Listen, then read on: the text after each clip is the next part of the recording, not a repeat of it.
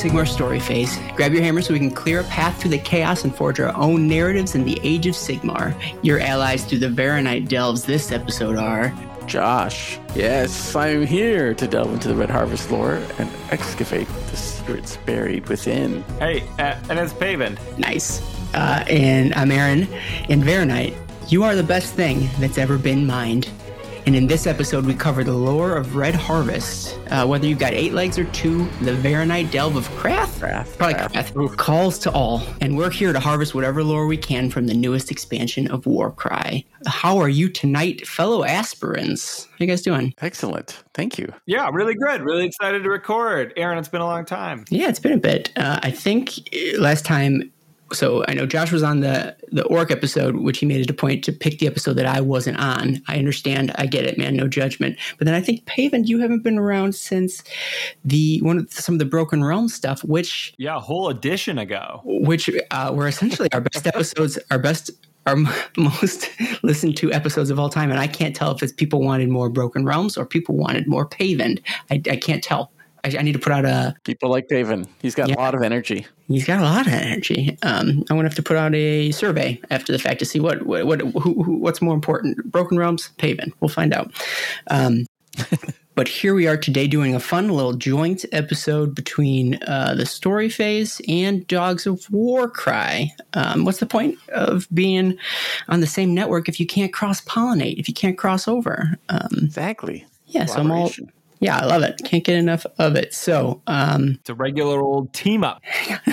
It's like your favorite Marvel tie-in. Yeah, it's like the Thing and Wolverine back together again.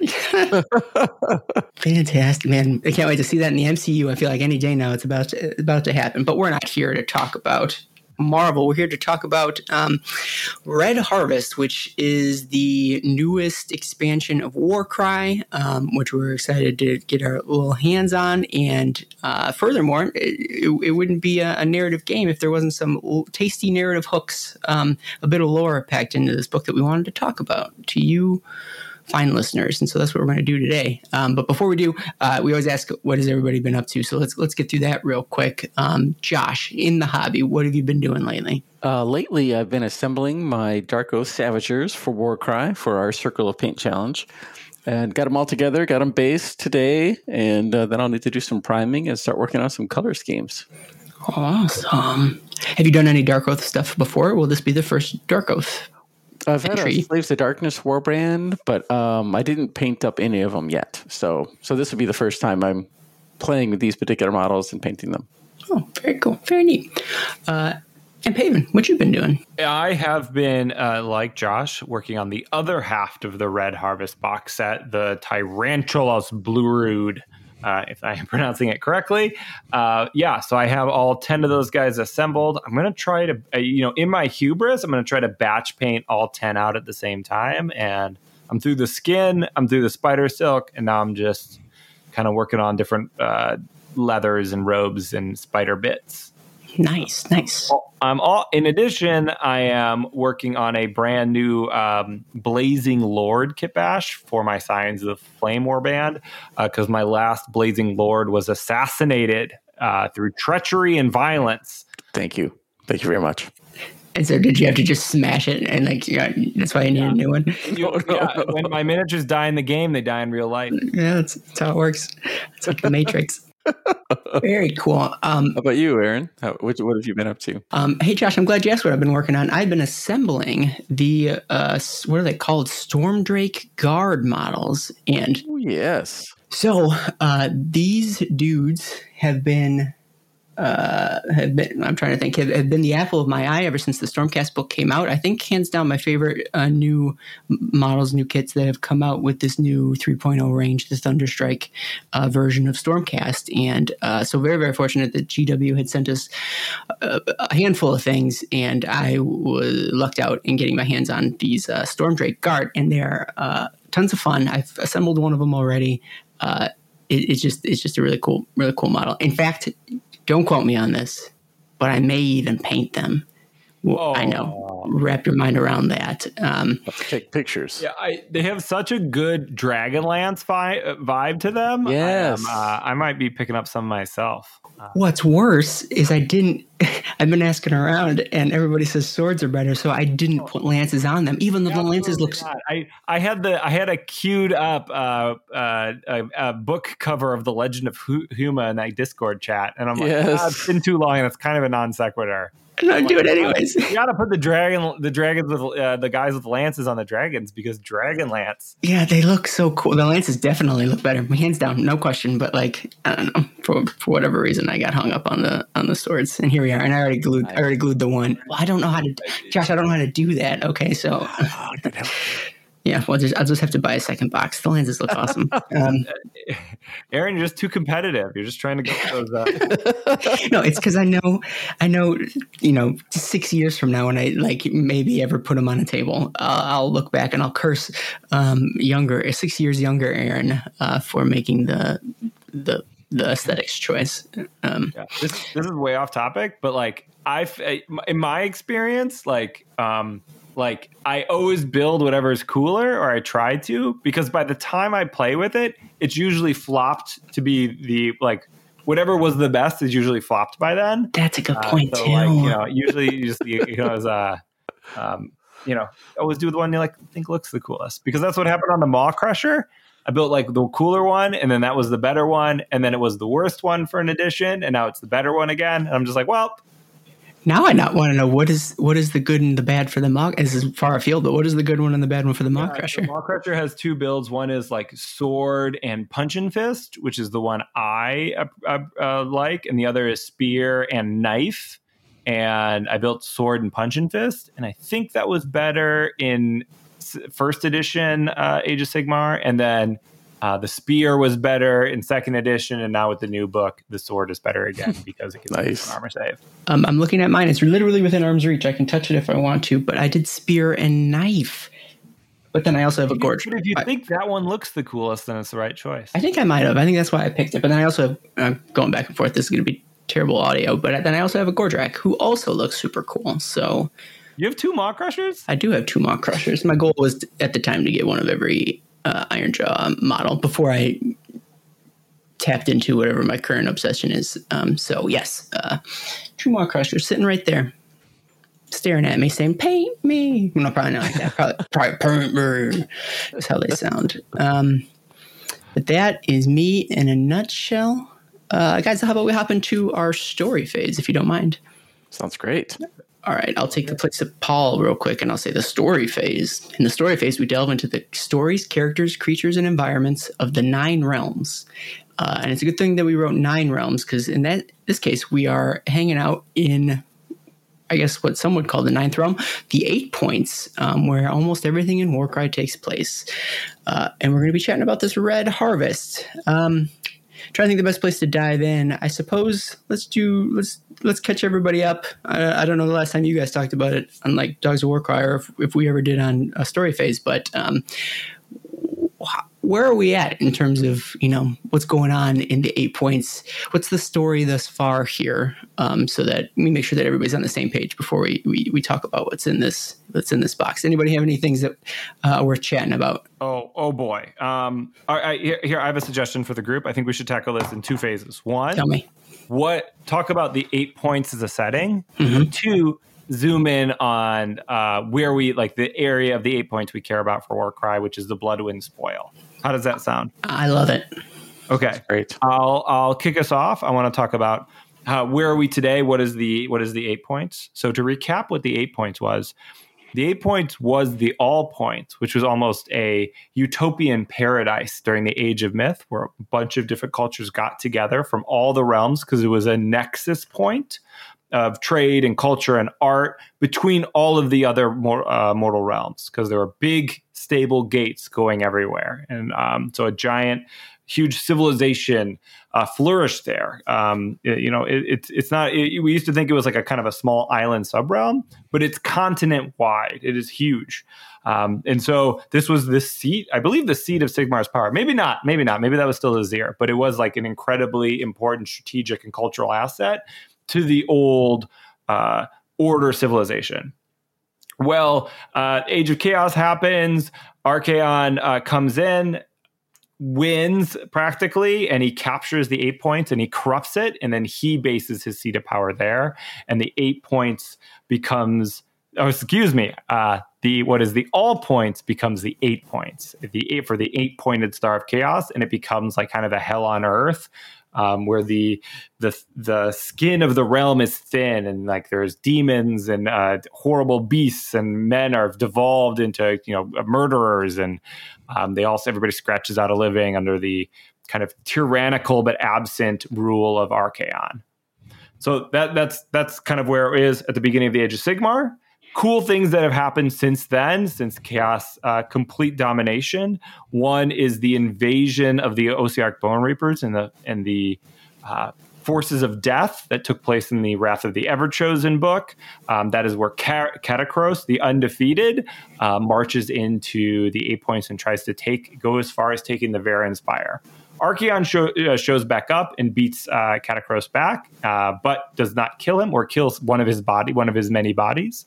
But Death and Nagash remain in control of the Arc Terminus, which is that the fort or the Realm Gate? I think it's the fort. I think it's the fort around the Realm Gate. Yeah, the fort around the Realm Gate in the 8 points. So Death now has a foothold in the 8 points. Also, at the end of kind of the last age, at the end of the Soul Wars, Morathi and a storm host of Stormcast Eternals invade this part of the Era 8 points, specifically the Bloodwind Spoil, and steal a host of Varanite out from under Archaon. The Stormcast want to do this because he was going to use Varanite to corrupt the Realm Gate leading to Azir that had been previously shut, and use that corruption to force its way open and invade Azir, the Realm of Heavens. Well, the Morathi Stormcast strike force is successful. They steal the Varanite. Morathi steals it for her own purposes and transforms into a god. But so that happened. It is important. And the other thing that happens in the Era of the Beasts, so the era we're currently in, is Gordrak invades the 8 points. We don't know a lot about it, but we know he has conquered that big worm that has a realm gate in it, the Maw Gate. Right. He captures the Maw Gate in Gur, and then leads a force through it to also, kind of invade Archaon's domain. So we have all of the major factions present in the 8 points now. So I think what was kind of before a chaos on chaos scrum has now become much more multidimensional and interesting. So I think that is like the backdrop of what is going on in the 8 points. Oh, one more thing I want to point out is Be'lakor has kind of turned his cold rebellion against Archaon into something a little bit more hot. So you'll see Be'lakor kind of taking out parts of Archaon's forces and leading small rebellions and taking territory for them. I don't know if that actually happens in the 8 points or that's just happening wider in the realms, though. But it is like kind of another force at play. Sorry, I just talked for a super long time. Anything you guys want to add in there? Anything I missed? No, that's perfect. And I think it's fun because Archaon has had the 8 points secure for so long, and then and the subsequent storyline changes. Now everybody's back in the 8 points, stirring up trouble. That's great. I like it because in the same way that it was sort of cross-cultural back when it was in the all points, now it's becoming cross-cultural again, but, cross-cultural in a sort of more of an antagonistic, aggressive way. Yeah, the way World War I was cross-cultural. Yeah, exactly. I already have a listener question that applies to this topic that we're on, and I think I'll bring it up now. So as Paven has shown, there's been a wide range of events. It's been an active location for a stretch now in this 8 points. But as it relates to Warcry, we've spent a lot of time in the 8 points and throughout the different releases that it's all sort of, dabbling in this Bloodwind Spoil space. Since we're talking about the past and sort of how it informs the present, the last release was Warcry Catacombs. And so a listener in the Discord, Thundercake, he asks, did the Catacombs lore hint at Red Harvest coming in anyway? And now that we can look back and see if anything ties in. So a lot of what you described is sort of much bigger picture, larger lore events. Did Catacombs specifically tie into anything that we're seeing in Red Harvest currently? Do you guys have any thoughts on that? Yeah, not really. I think the main tie-in is that Varanthax's Maw is a place, a huge description about these Varanite mines and harvesting processes. And in that sense, the Red Harvest is all about Varanite mining and subsequent delves opening up across at least the Bloodwind spoils, because Varanthax's Maw was attacked and most of the Varanite was stolen. And it kind of describes the fact that lots of warlords and warbands stole equipment from Varanthax's Maw and have set up delves across other points in the Bloodwind spoils now to try and achieve the Varanite goals that Archaon has set. Yeah. So that makes sense. And so maybe thematically it's related, but maybe there's no specific hints from Catacombs. And I agree from what I recall. But now that we're talking about the present day, we should probably jump right into the story as it exists currently. What's happening here now? So Josh, you were talking about Archaon's goals. So what's going on there? So the Red Harvest kind of describes the fact that he's shocked, not really shocked, I guess, but he's having to deal with all the different factions now in the 8 points, and they're disrupting his plans and his processes. And so it describes him sending out a quest for all the members of Chaos to harvest Realmstone across the realms, which is interesting in itself, because now his supply of Varanite is much reduced because Varanthax's Maw has been destroyed, and it's harder to produce more materials. And so he sent out this call to get Realmstone from other places and corrupt it and defile it. And it talks about a few examples like black crystal from Haish instead of Aether quartz. And then it goes on to say, and as part of that decree, a lot of the war bands and just powerful warlords in the 8 points said, well, we're just going to start up some new Varanite mines. And the book describes a couple, one is specifically, but mentions two, Craft the Cursed, and it mentions Steel Hells is the other one. But that's essentially what's happening here is he's had this call go out. Varanthax's Maw, which is the huge supplier of Varanite, is in disrepair and has been attacked. And so now we're finding delves sprouting up across the 8 points now to try and make up for that lost supply of Varanite. Yeah. And so the story, or at least a fair number of the stories, are focused in on that cursed crafts, that the delve. But the idea is that this box set could be taking a place at any of these delves, right? Like the idea that you could they're sprouting up all over the place. They're maybe not individually as productive as the Maw was, but right. Collectively, they ideally could generate Varanite in a similar amounts, hopefully, and that's sort of the goals.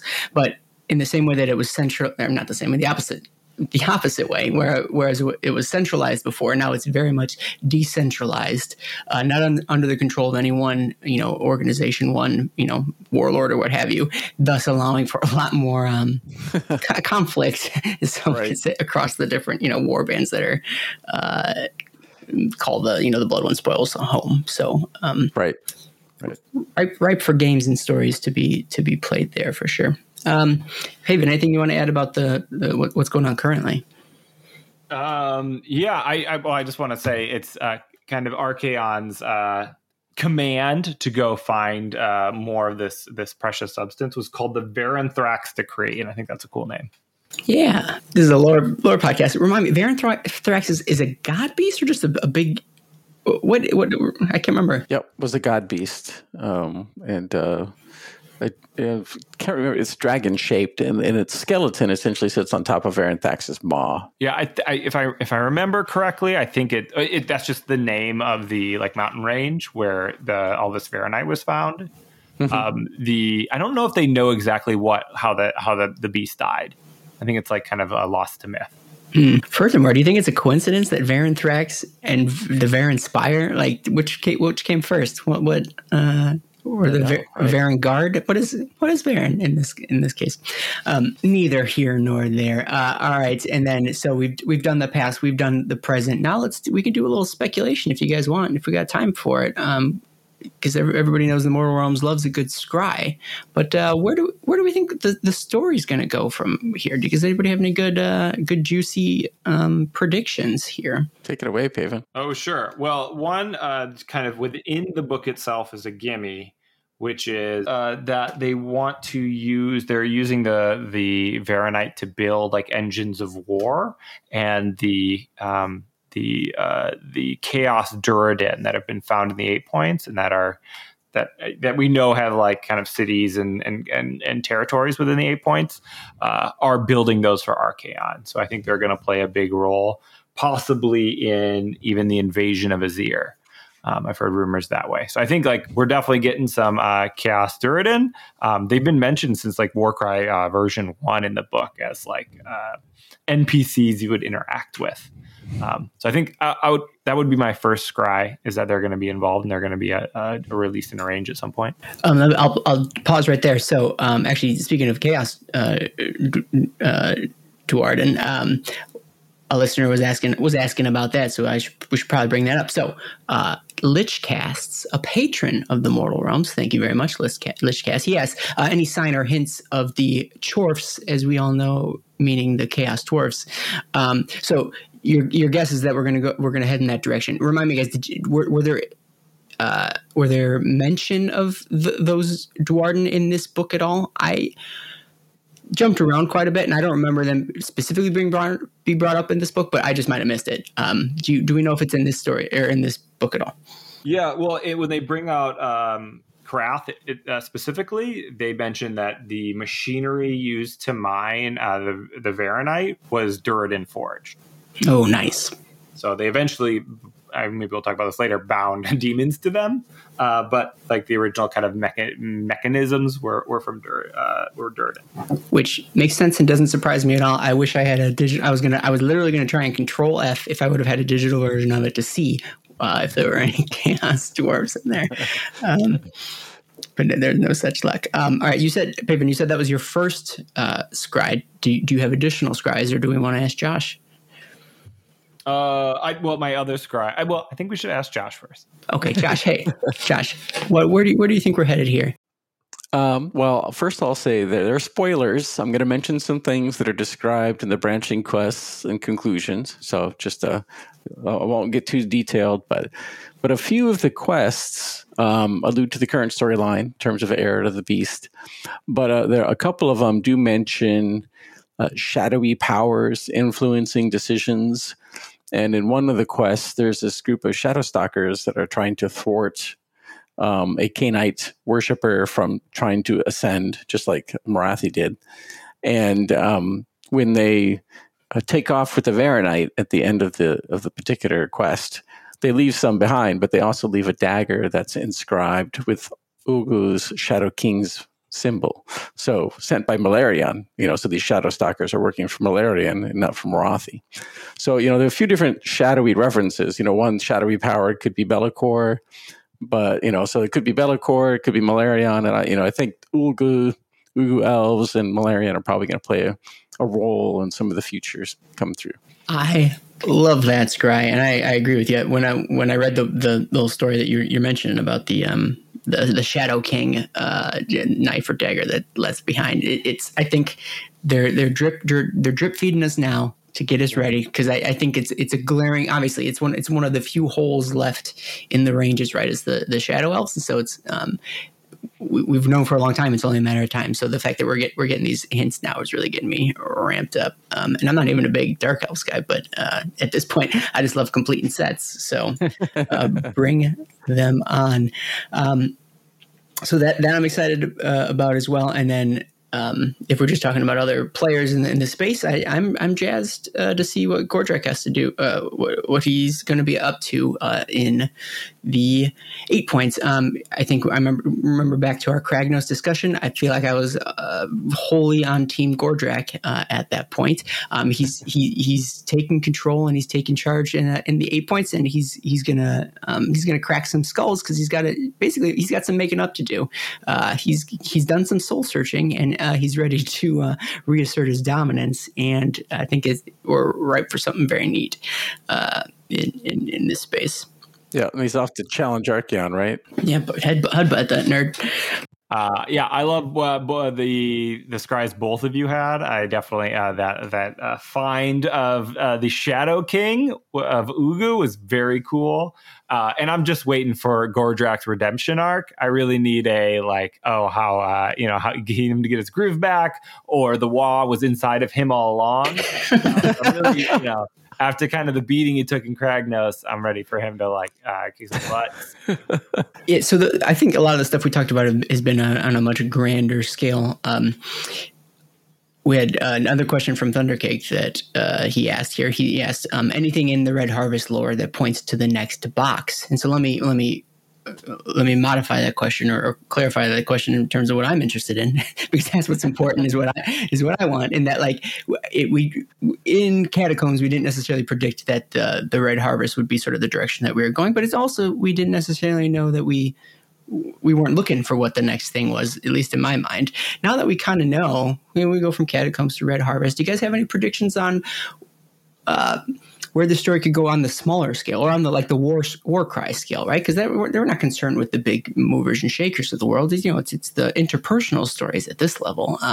Where do you guys either expect it to go, or where do you want to go at the warband sized space? I don't know. We don't have nothing in Red Harvest really screamed to me oh, this is obviously going to be the next set. Kind of similar to how Catacombs didn't, as you mentioned. They could take it in any direction, really. I really would like them to take it into out of the 8 points. I think that could be really fresh and refreshing, just to see something a different non-corrupted or non-completely corrupted environment to battle in. So that would be my let's say Archeon busts open the gate of his ear, and now chaos is now rules a big section of the lore of not the lore of heavens, but the realm of heaven. Very 8th edition of you. Yeah. I was trying to call down some Cassandora's comment. But a big section of the realm of heavens, and so it's half idyllic and beautiful and half corrupted, and and now there's warbands just roaming the countryside, battling it out there.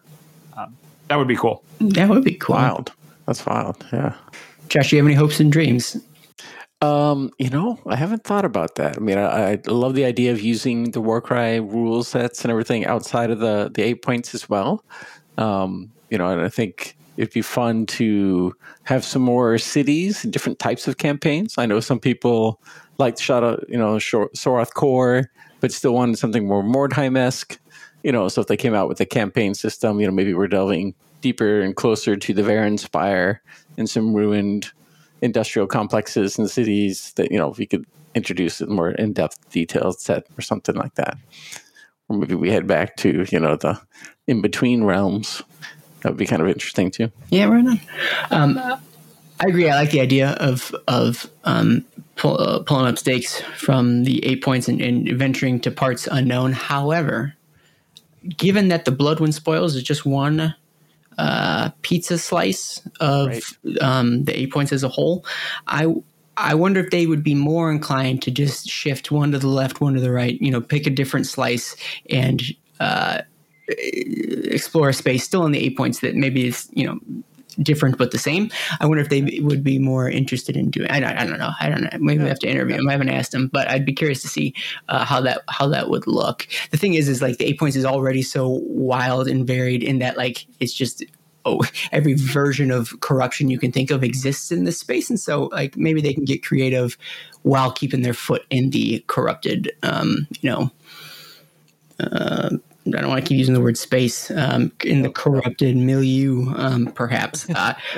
That's what I expect. I'm with you guys though in preferring that. Let's just skip the whole thing entirely. Let's ransack a Nazirian city or something like that. I think that would be very neat. But let's see where they go. I definitely thought when they were dabbling with the K-Knight Shadow Stalkers. Yep. That they were gonna sort of ditch the chaos sort of shackles a little bit and expand out. But then here we are. We've turned right back around and dove right back into chaos. So I have no idea what they plan on doing or where they plan on going with this. So right. I do like the pie slice idea, though, shifting, one to the left, one to the right, and see, maybe there's terrain or cities more related to that particular realm gate that kind of shift the narrative a little bit. That would be super cool. However, the fact that the one we're in right now doesn't seem to have, at least to my mind, it doesn't have all that much to do with, because what is it? It's between Shaman and Gur. And Gur. Is it? Are we getting really Shaman Gur vibes out of this slice? Yeah, maybe with the industry. I guess that's kind of we got a little bit more now, right? Yeah, that's true.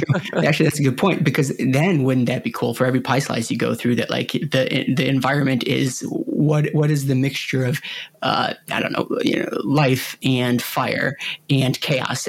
Add those three together, and what does that look like? That would be neat to see. Yeah. But I think the pie slice to the right is, I think it's Gyran, right? Because that's where they came in when Morathi and the Stormhost. So that that one's essentially open and guarded too. So that would add a different element that you might have to worry about. So. Yeah, true. Let's get him on the horn. Let's ask him what's coming up. Right. All right. So with that, I got through the questions that people were asking. Do you guys have any story-based thoughts that you want to chat about here? Floor is open. I feel like we covered it as far as story goes. Yep. I think so too. In that case, it's next on the list, and for no particular reason. We also have a pair of new war bands that might be worth chatting about. I'm into them. I hope you guys are into them. So let's dive right in. So we've got Dark Oath listed first, unless anybody objects. But we can start chatting about these guys. Perfect. Sounds great. Awesome. So for the person who's putting together the Dark Oath, Josh, you want to tell us about them? Yeah, definitely. So the Dark Oath are essentially a faction we keep getting, individual models for, and then we got an Underworlds war band, and now we've got more models. So hopefully they'll be a faction unto themselves.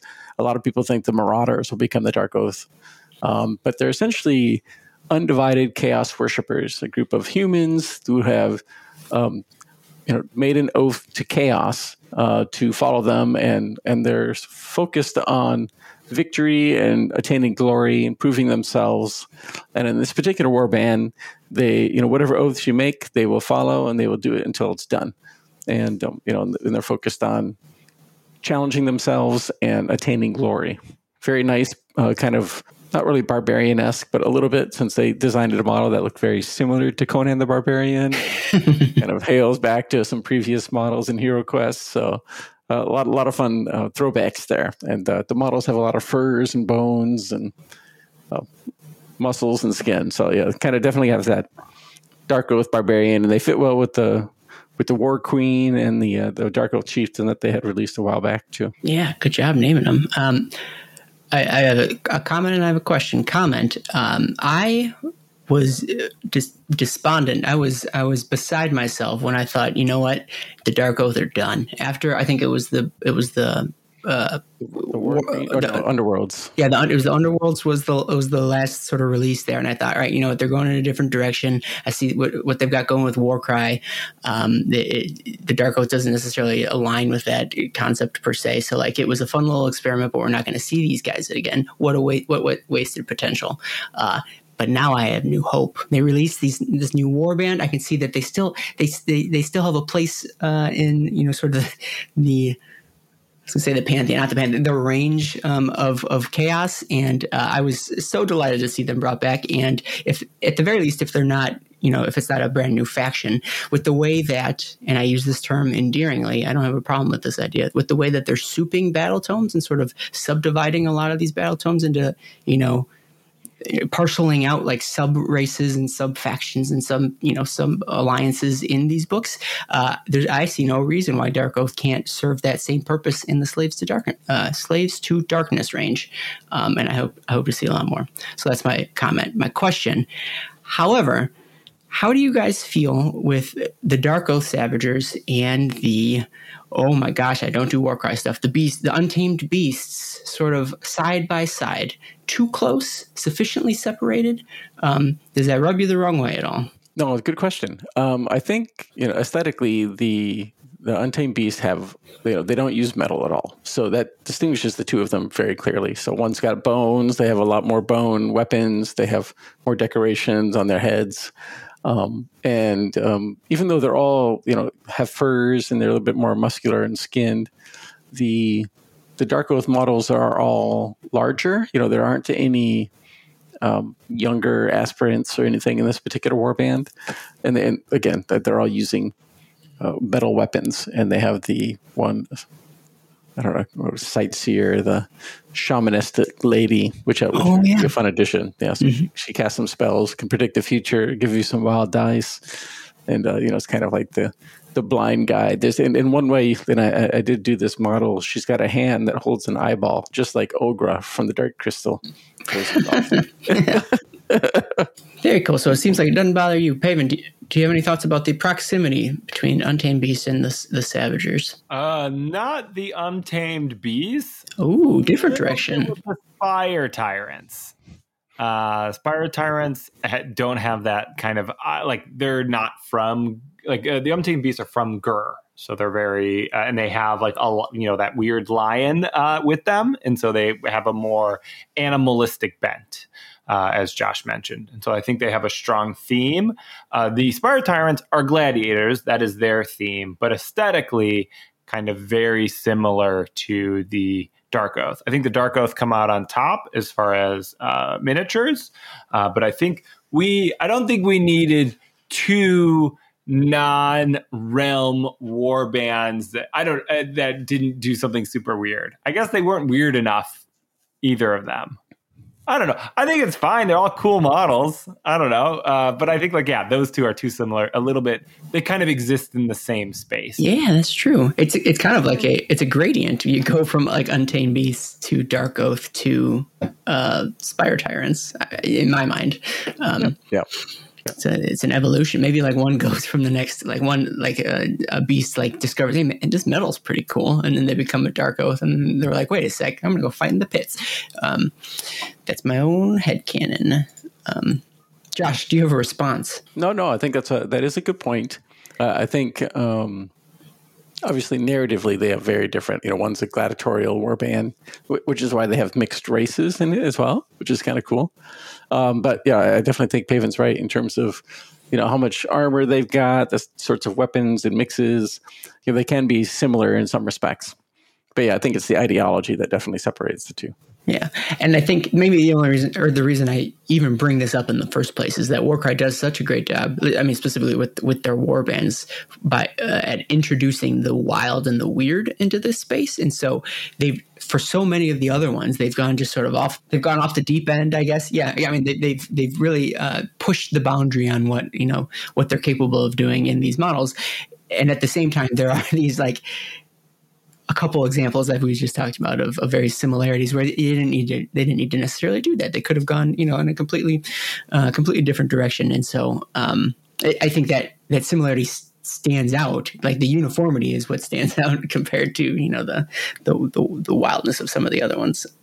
Yeah, and I think one of the appeals of Dark Oath in general, I've seen for a lot of people, is the fact that it kind of helps answer the question: what happened to humans during the Age of Chaos? Well, this is what happened to humans, and if you've read the book Warcry, it does a really nice kind of description of it talks about a Warcry and her role in the Dark Oath warband, but it talks about how they live and what they do, and how they fit into the realm of during the Age of Chaos, but still are people, so I think this kind of lends that particular information in terms of these are undivided worshipers of chaos. They're relatively, still human, and they just have a pantheon of gods that they worship, just like Order would or something else. But it's, I think in that way, it kind of adds that interest and answers some questions for people. Yeah, agree. But I think in terms of weird and wild, we're definitely coming out to our next warband here. Yeah, that's true. Brood. Let's talk about the Tarantulas Brood. Paven, you want to chat about your spider dudes? Yeah, so my Spider-Man are a bunch of weird boys and gals. They're for sure creeps. What they want to do, their version of chaos is a giant spider.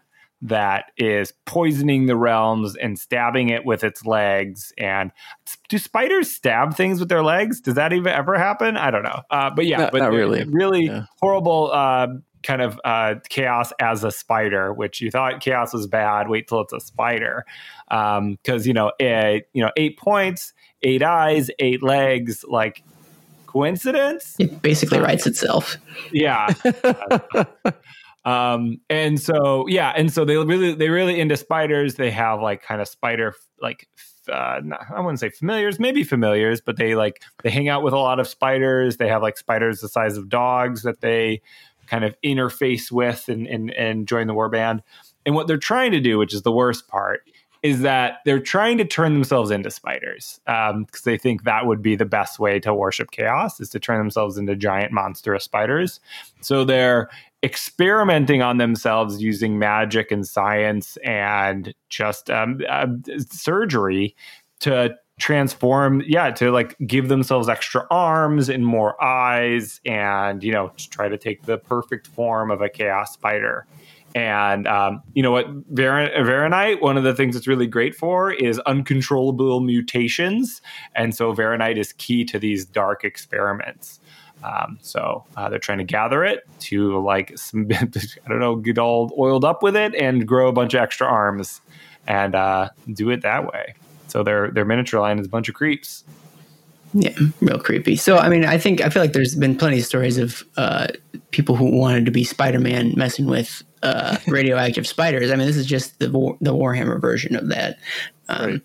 This is what they don't tell you. This is how Spider-Man was made. Josh, do you have anything you want to add to our Tarantulas brood? Yeah, no, I think the concept of the Eightfold Watcher is a fun one, especially with all the correlations to 8-pointed star realms and everything else. And they have some interesting lore where they talk about having a gestalt, psychic gestalt, so they all sort of communicate with each other or are connected to each other and the spiders that follow them, so it's definitely like an insect brood of some sort where there's this subliminal psychic communication that's ongoing within Swordband, and that's a kind of a neat concept that we haven't really seen. You expect that maybe with like a Tzeentchian warband or something, but here they kind of point that out. It certainly seems interesting. And some of the quests that are related to them are all about capturing people to do experiments to, help them ascend. So, they're so generous. They're so kind of them. I know, right? So they can learn from it and help them then use the information on themselves. Yes.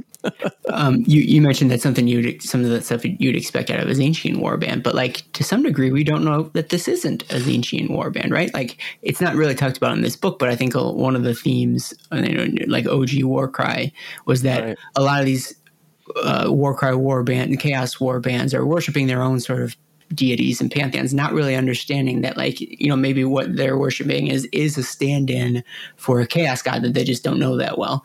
And so, like, if I gun to my head, if I had to pick what chaos god most emulates the spider god, well, it seems very Tzeentchian, right? He's got his webs. He's weaving all sorts of plots. He's got a foot in each realm kind of thing. So like change. Yeah, exactly. Yeah. Yep, exactly. Change. That's a great idea. So that maybe they are worshiping Tzeentch. They just don't realize it. Before Warcry, I didn't realize how much I needed animal-based chaos factions, but now that we keep getting them, I'm all about it. I'm glad that they're doing it. We've got our snakes. We've got our, is it crows or ravens? And now we've got our spiders here as well. Just keep them coming. Find the creepiest and crawliest of creatures, and then slap a warband on them, and I'm here for it. We had that scorpion symbol in catacombs. Maybe there's a scorpion-based warband out there still. I wouldn't be surprised. Yeah, I mean, continue with our Spider-Man villains as well.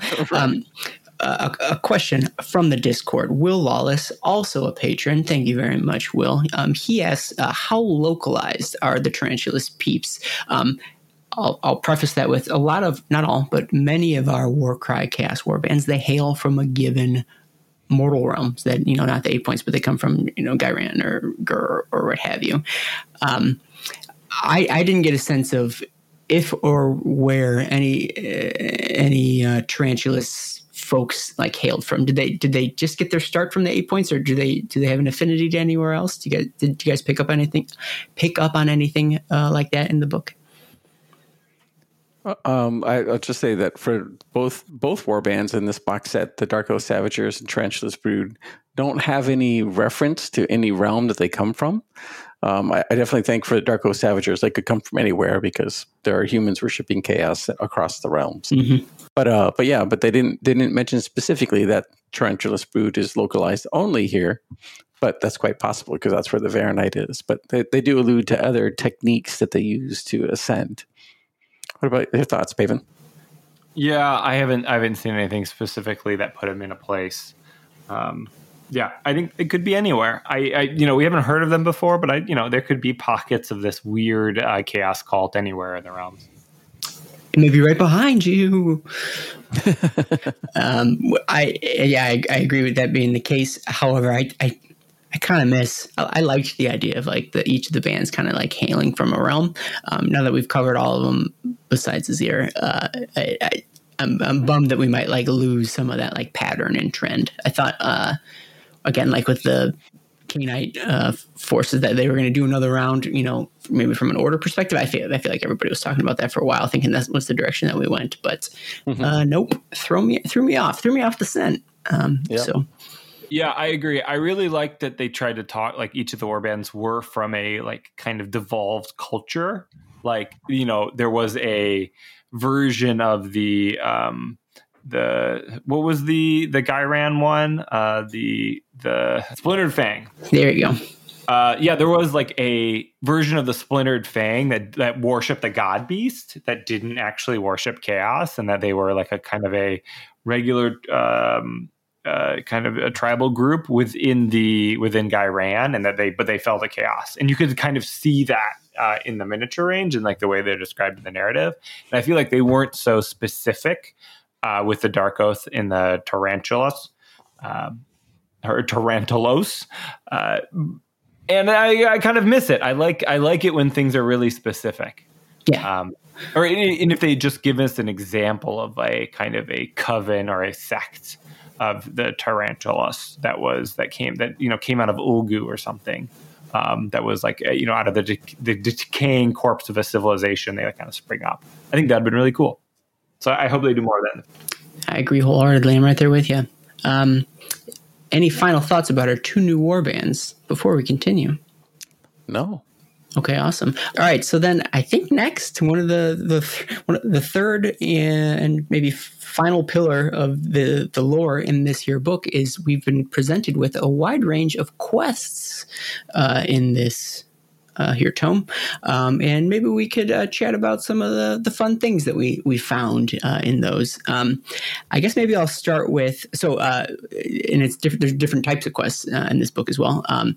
Because we've got our two new warbands, obviously they got to give us some quests for those warbands to go on, for the Dark Oath and for the Tarantulas. Did anything from either of the four quest lines for those warbands, did anything jump out at you guys, or things you want to talk about for those? Yeah, one of the Dark Oath quests is called Sundered Oaths. And again, oaths being extremely important to the Dark Oath. Your warband is taking up the quest to go after an Oathbreaker shaman named Aurochs Ninetongue, who promised to make 70 Varanite blades for the 70 Varangard. And so he essentially leaves, and they have to chase him down throughout the quest. But he reveals something interesting at the end of the quest line. Again, spoilers, which could allude to some future narrative bits in Warcry or in AOS in general. But he says a shadowy power taught him or revealed to him that Varanite must not be disturbed by mortal hands, and that Archaon would suffer, and then everybody in Krath would fall in time. So it's, somebody manipulating him to make him not make these weapons, or is there actually some further deeper story with Varanite and something bad's going to happen in the 8 points because it's been digging up and it's destabilizing the mini realm or what might happen. And so I thought that was a kind of a neat reveal that maybe turns into something, maybe not. Yeah, I agree. When we were asking before, like, where do we think this is going to go? Are there any hints in the book? And we were like, not really. It's not necessarily clear. Well, I mean, you could maybe consider this one of those. Like this could be a consideration as to what then happens next, especially if like the thread of Warcry like follows, Varanite. It's like the story of Varanite. Like, I mean, maybe that would be the next logical event to occur. So yeah, it was really neat. Paven, did you have any quests here? Anything out in these quests that jumped out at you? Nothing that jumped out at me besides what Josh already mentioned, the shadowy power. My money, the easy money is on Bellicor, just trying to subvert Archaon, but it could be something else more weird. Yeah. But yeah, I mean, the quests are good. They're pretty standard. Like, hey, go in, fight a bunch of people, get some Varanite. I think they all have that through them. Nothing I really want to call out, at least for these 4 quests. Sure. It occurs to me as I'm reading these notes, I've got a listener question that really belonged up in the warband section that I forgot to ask, so I'm going to have to ask it right now. Sorry, Tough Ghost. But because they ask, is there any mention of, this is a non sequitur, I apologize. Is there any mention of non-human members of either warband? Do you think that we'll see more mixed species warbands released for Warcry? So again, this makes more sense up above, but I don't remember any mention of non-human members of the warband, unless you consider the spider people no longer human at this point. But well, and the spiders themselves, I suppose, right? They've got the spiders in the warband, but right. But both of them are pretty human based, right? Yeah. I think the only mixed species. Well, we've got a couple. We've got the Spire Tyrants. That one's quite mixed. The Iron Golems have a Chaos Dwarf and an Ogre. The Splinter Fang have an Elf. Yep. And but yeah, those are the only mixed ones that I'm aware of. These don't have any besides the spiders. Mm-hmm. I'm not sure if they'll what they might introduce in the future. I think go ahead. Yeah, I really hope they do more. I think that's really interesting when it's kind of because chaos is cross-cultural. It's a very it's a growing religion. I like to see that manifested in miniatures, and I hope they do more of that. I think they will. They didn't pursue that for these 2 warbands. Yeah, so I agree that I do expect and hope that we will see more mixed species warbands, because it gives you opportunity to like re-envision like what it means to be an elf or an ogre or like whatever the next thing is, right? Like maybe they come up with they drop a Skaven in a warband, or I'm just looking at my wall with the pictures on it, like, or they drop a corrupted Sylvaneth. No, that's probably not going to happen, but like just generally I had mentioned before about how wild they can get with some of these warbands. I think that is going to be the hallmark of things going forward. Like that, this Warcry is the space where you can drop all sorts of wacky, crazy stuff. Yeah, definitely, all about it. All right, so we talked about the sort of faction specific quests. They also introduced these branching quests into Red Harvest, which is to say it's no longer a single route to glory. The path is no longer a one track, but rather you can pick and choose how you reach the top of the pecking order, so to speak. And so for each Grand Alliance, they give you this branching quest line, which is actually pretty cool. You get some choice, you get some options. Did anything in these quests jump out at you guys in terms of stuff that our listeners need to know about? I'll just mention it as a general statement. I thought it was a pretty interesting addition, because the Fated quest that they'd added before, you would have 2 options at the end, and that kind of determined what reward you got.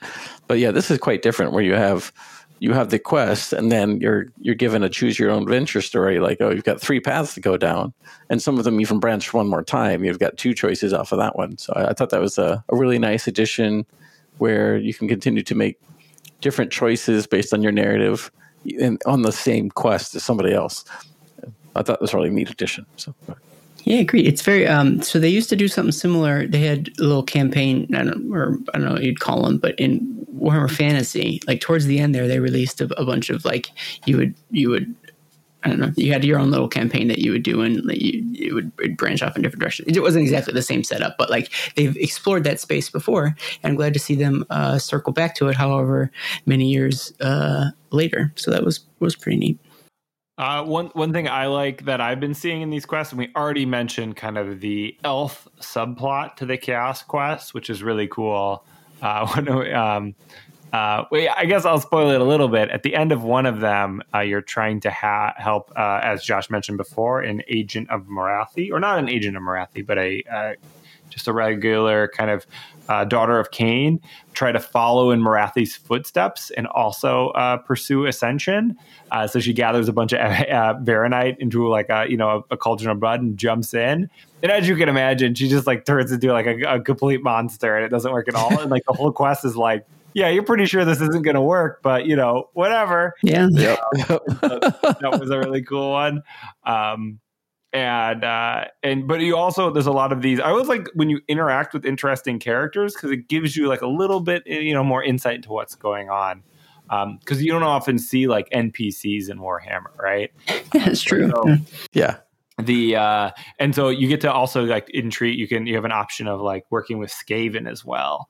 And I don't know, we didn't get a lot of. I think this is not the first mention of Skaven in the 8 points, but we don't get a lot of mention of them. So it's cool to see your warband working with a master molder to use the Varanite to make really gross Skaven stuff. So that's cool. Yeah, agreed. I like the order question because a lot of it is based off of like sabotaging the machines, and so it really brings in the really cool terrain from this box set into play. In that, like, I think we haven't really even talked about it all that much, but like with this mining of the Varanite comes awesome terrain, which is again one of the major selling factors of Warcry. And so I liked the idea. I don't ever get to play all that much, but like I do like these storylines that are really integrating the terrain on which you're playing with. So like they're sort of, they go hand in hand. And so because of that, you're going to be sabotaging the what are like the sluices or the pumps and stuff like that. So that it's very ordery in this space. Yep. Yeah, and I think the destruction and death quests are interesting because again they kind of tell the story of, all right, well, these factions are in the 8 points.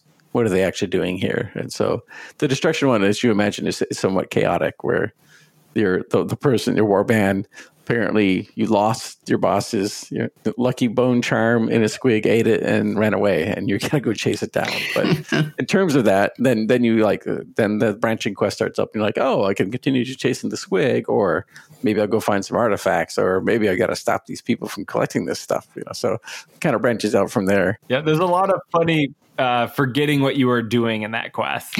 Yeah, exactly. It was like that was a great little tidbit at the end of that one. Well, I like the idea that it highlights that people aren't just both destruction and death aren't just twiddling their thumbs now that they've made egress into the realm. Like there are things to be done and quests to accomplish. Which is cool. Yeah. For death, they're all about, well, we got to figure out what this Varanite stuff is, so we know how to counter it and whatever else. And then it kind of alludes to death not being immune to it, and so they got to figure out how to handle it appropriately, or find somebody with the information and how to handle it, or just bring some material back for study. So definitely some kind of fun insight into how those factions view Varanite and what's going on. Yeah, I think that covers. Again, I just made up these 3 pillars, but the 3 pillars of this here book. However, there's a couple other questions that have come in, or things that we can talk about yet. Let me start with a question from another question from Thundercake. Thank you, Thundercake, for all your questions.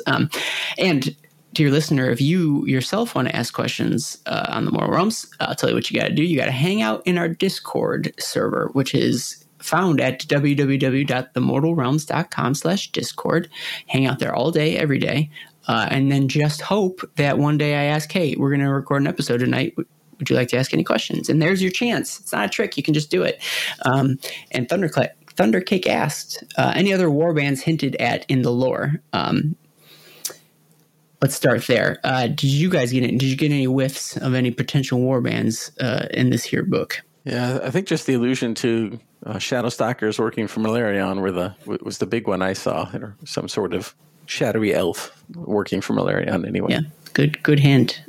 I didn't see any others. Paven, did you see anything in there? No, we got. I feel like we got more hints in Catacombs, at least with wild symbols. We didn't know what they meant than we did here. No. I mean, Skaven are mentioned, dwarves are mentioned, or chaos dwarves are mentioned. but otherwise no warband. This isn't what he was asking, but I thought one of the cool parts of the book was that there were a number of like sidebar like named characters that they just give you little blurbs on. But it was neat because they give you just little folks I'd never heard of before, and not even just in the Chaos Warbands, but in, there was a Stormcast in there and K-Knight, Shadowstalker in there too. So they're not new warbands per se, but it's new characters that we just got a little bit of background on, or a little bit like a pull quote from them, which I thought was a nice touch. I like when they do stuff like that. Yeah, little cameos. They're pretty cool. Yeah, agreed. So that's pretty cool. Did you guys have any other things you wanted to talk about? Other points of interest? The things we're chatting about? Yeah, the one other point of interest, they mentioned 2 Varanite delves in Red Harvest. Again, Krath and then Steel Hells. And Steel Hells, they don't really talk about at all further in the book. They're just a little blurb in the map that talks about it being occupied with these machine entities wandering in the darkness. So either the demonic machines or, maybe they were made to be mining machines, but now they walk around and dominate the delves. So, I thought it was really interesting. It'd be fun to come up with some scenarios where you have wandering monsters and there are all these machines that are wandering around the delve that you got to deal with in addition to the normal quests. Yeah, a Clockwork Chaos faction would be really right. Right. Demonic machine Chaos faction. Yeah. Which that was a lot of what Chaos Dwarfs were right? Like weren't a lot of their war machines like possessed or somewhere, like demonic war machines? Maybe I made that up, but I thought that was like there was that train. That must have been a demon train. It had to have been. It's very scary. Paven, are anything you want to talk about? No, I think for 4 full pages of lore, which is kind of what the start of this book is, I think we got a pretty solid podcast out of it. Yeah, we sure did. Though we're only at like an hour at this point. I'm used to my 3 hour. We got to pad this baby. And to that end, actually, while we've been recording, Lichcast, patron of the show, and since he's a patron, I got to bring this up. He asked another question. That's what we do this live, man. Like just off the cuff. He had asked, "What's Arcan doing now that he's done calling people forever choosing?" We kind of talked about what he's up to, right? His goal being that he's collecting the Varanite, right? So that's all the book really hints at. But now that a lot of people are beating down his door, I imagine we're going to get a lot more Arcan real soon. So stay tuned for that. And I don't think he's ever done choosing. I think the call is always out there, like the bat signal. ABC, always be choosing Arcan. And then finally, last thing I want to chat about is we should probably give a final, review, our final thoughts on the book. What did we think about? Actually, first of all, let's say we should probably thank GW for sending us a copy, and by us I mean you guys, a copy of Red Harvest. Is mighty kind of you.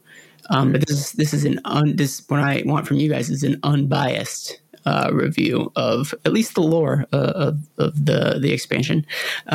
What did you guys think? I'll start with Josh. I thought the lore was fun. It was kind of fun to see how it evolved from Varanthax's Maw and how it incorporated the ongoing AOS storyline. I thought that was nice. The 2 new warbands are really cool. One kind of a generic in the world. These are normal people now in the Chaos realms. This is how they work.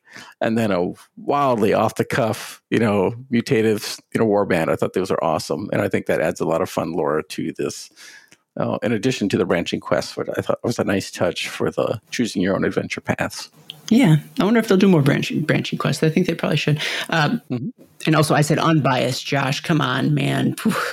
I kid. I have my own box. Yeah, because I gave you one. Yeah, I know. So. Me too. I'm still waiting for my box. Likewise. Paven, what did you think of it? I give it 6 out of 8 Fold Watchers. Oh, there you go. That's how we're supposed to do it. That's a Moral Realms listener right there. Yes. Yeah, I guess seriously, good book, good starter set. Wasn't necessarily like a 10 out of 10 lore book for me. It was a little like light on the lore, and it was a continuation of an existing story. And I'm always hungry for like twists and turns. But yeah, good book. If you haven't gotten to Warcry yet, this is a really great set. And I think the only starter set that's available. So, yeah, pick it up. Catacombs is done? Yeah, it must be. Actually, yeah, that sounds right. Well, you might be able to find some copies other places, but yeah, it's out of print. If you want it, you better start looking for it now. Let's think. I wasn't going to do a number, but now I will. And I'll give it a 2 out of 3 branching quest paths. There you go. That doesn't quite do it. 2.5 out of 3, I suppose. In that, I echo Paven's sentiment. It was good for what it was. Obviously, it was a little light, but I mean, it's not meant to be an exposition lore type book. My problem with it is that thematically it was really, really close to Catacombs. Like, yes, I understand it was a continuation of like the Catacombs story, but like at the end of the day, this is still very much digging, mining, pulling up Varanite. The themes are very similar. It seems like it's just Catacombs Part 2, which is fine.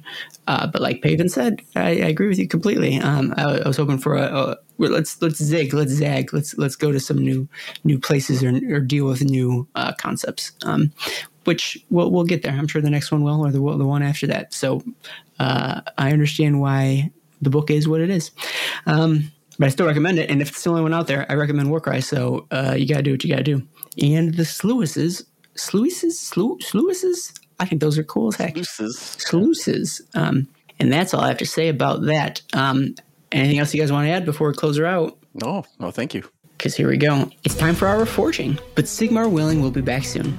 Like, subscribe, share, or leave a review. Join us on Discord, drop a tip on our Patreon. Anything you can do will spread the word of Sigmar farther than we can on our own.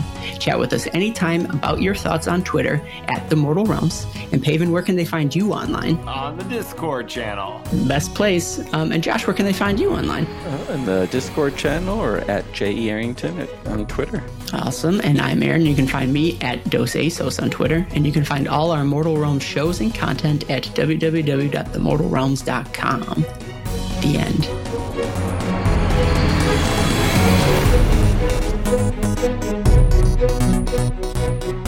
Oh man, guys, it's going to be an hour and 11. This is going to be the easiest edit of my life, and I can't wait. I'm so jazzed.